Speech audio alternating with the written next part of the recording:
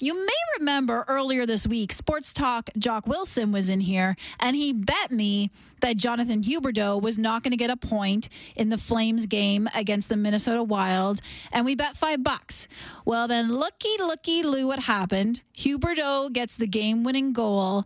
Jock owes me $5, and it turns out something very interesting happened that night. I got to give credit to Mark Savard for he's been taping my stick, so black tape too. So he wanted me to give him a shout out. So I gotta say it. When did that start?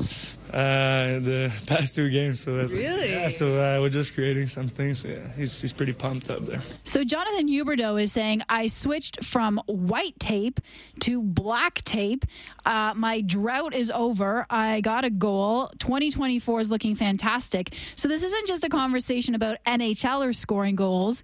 If your kiddo is playing hockey or you're playing hockey, maybe this is going to help your game as well. So joining us to talk a little bit about white tape versus black tape, very appreciative that Dr. Eric Gaier, a neuro-ophthalmologist and surgeon, is joining us. Hello, Dr. Gaier. How are you? Hi, good. How are you? Dr. Gaier, how is it that you're a neuro-ophthalmologist and surgeon and people come to you to discuss hockey tape?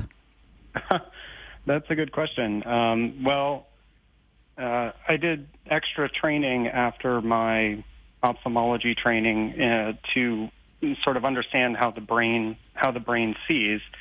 I'm also a scientist, so I study how the brain processes visual information.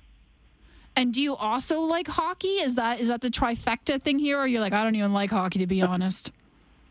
I'm more of a Premier League fan, but I do live in Boston, so it's somewhat unavoidable. Oh, you live in Boston and the Boston Bruins. All right. Yeah, sorry, maybe that's a sore subject. It's a very sore subject for my family because my family cheers for the Toronto Maple Leafs, but we'll let that pass and we'll get to the science of all of this. White tape versus black tape, and you put a black puck in this equation. How does this all come down to what a goalie might be seeing? How does this affect not only a Jonathan Huberdeau, but anyone playing hockey? So when our visual system is really based on its ability to detect edges and differences in contrast. So if you think about a black hockey puck against a hockey stick, really it's going to be easier to see that puck and the most tiny movements or changes and shifts that occur when a movement with a stick is made, especially when shooting. That is when there's greater contrast in the case of white tape. But all those visual cues are removed when there's black tape. So the idea is that this gives the goalkeeper an advantage when there's white tape because there's greater contrast and more of these visual cues. Right. Now, other people, though, have said, okay, come on, it's just the skill of the shooter and the goalie. Tape plays no part in it because you can also get tape in other colors, right, if you're a youth player or an adult player. But as a neuro-ophthalmologist, if you're telling us the edges matter, wouldn't all the NHLers then be wise to listen to you and do black tape on a black puck to fool the goalie? Maybe. There are so many other factors involved, right? And I have to preface this with the strong caveat that this hasn't been, sort of systematically studied, right? So I can't say this is for sure, a real thing, that it definitely gives an advantage because you'd have to look at all the data and all of that over many players and many years and many shots and so on. But, the theory behind it is pretty sound. Now, you also work with children, right? I do.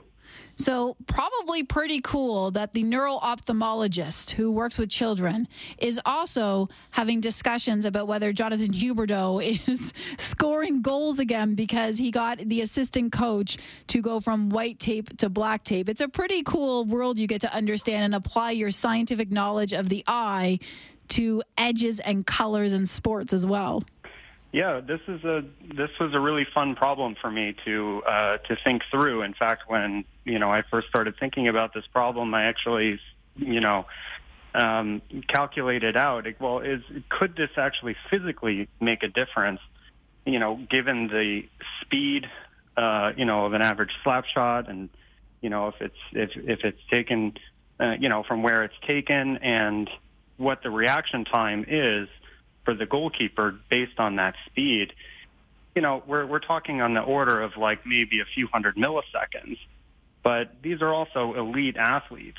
So, that, a few hundred milliseconds, which is like translates to like tenths of seconds, that's really critical time for the goalkeeper to make a decision. So this was a fun problem for me to work out. We're talking, by the way, with Dr. Eric Gaier, neuro-ophthalmologist and surgeon, who not really by choice, but has become sort of an expert opinion that people want on black hockey tape versus white stick tape. After especially Huberdeau switched to black tape, got a goal, feeling his groove back again. So has any other sport come to you and said, well, what about this? What about this? Or is this purely a hockey issue at this point? Well, I think hockey is probably the most, is probably the sport where this question is the most salient, because we're talking about perfect contrasts, and the puck is perfectly black, and we're talking about switching from perfectly black to perfectly white tape.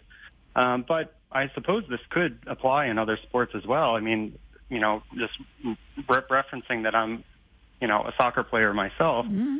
I actually wondered, long time ago there, everybody wore black cleats against the white ball. And then there was this switch where all of a sudden everybody was wearing white cleats or lighter colored cleats. And I started wondering, after considering this hockey problem, whether or not, that may have influenced performance in soccer as well. Interesting. You're going to become a very unique researcher as a neuro-ophthalmologist, surgeon, and sports attire commentator. I don't know if anyone else has this skill set in North America, Doctor. Yeah, me neither. Maybe this is a new niche for me. Well, I really appreciate your time. We will forgive the fact that you're in Boston and a Boston Bruins guy. That we will overlook. But it's such an interesting debate, because you're right. When these are elite athletes and milliseconds matter, and not even centimeters, 1/10 of a centimeter matters between winning a Stanley Cup and not, you might want to listen to Dr. Eric Gaier and think maybe the black tape on the stick is the way to go. Seems like it was in this case.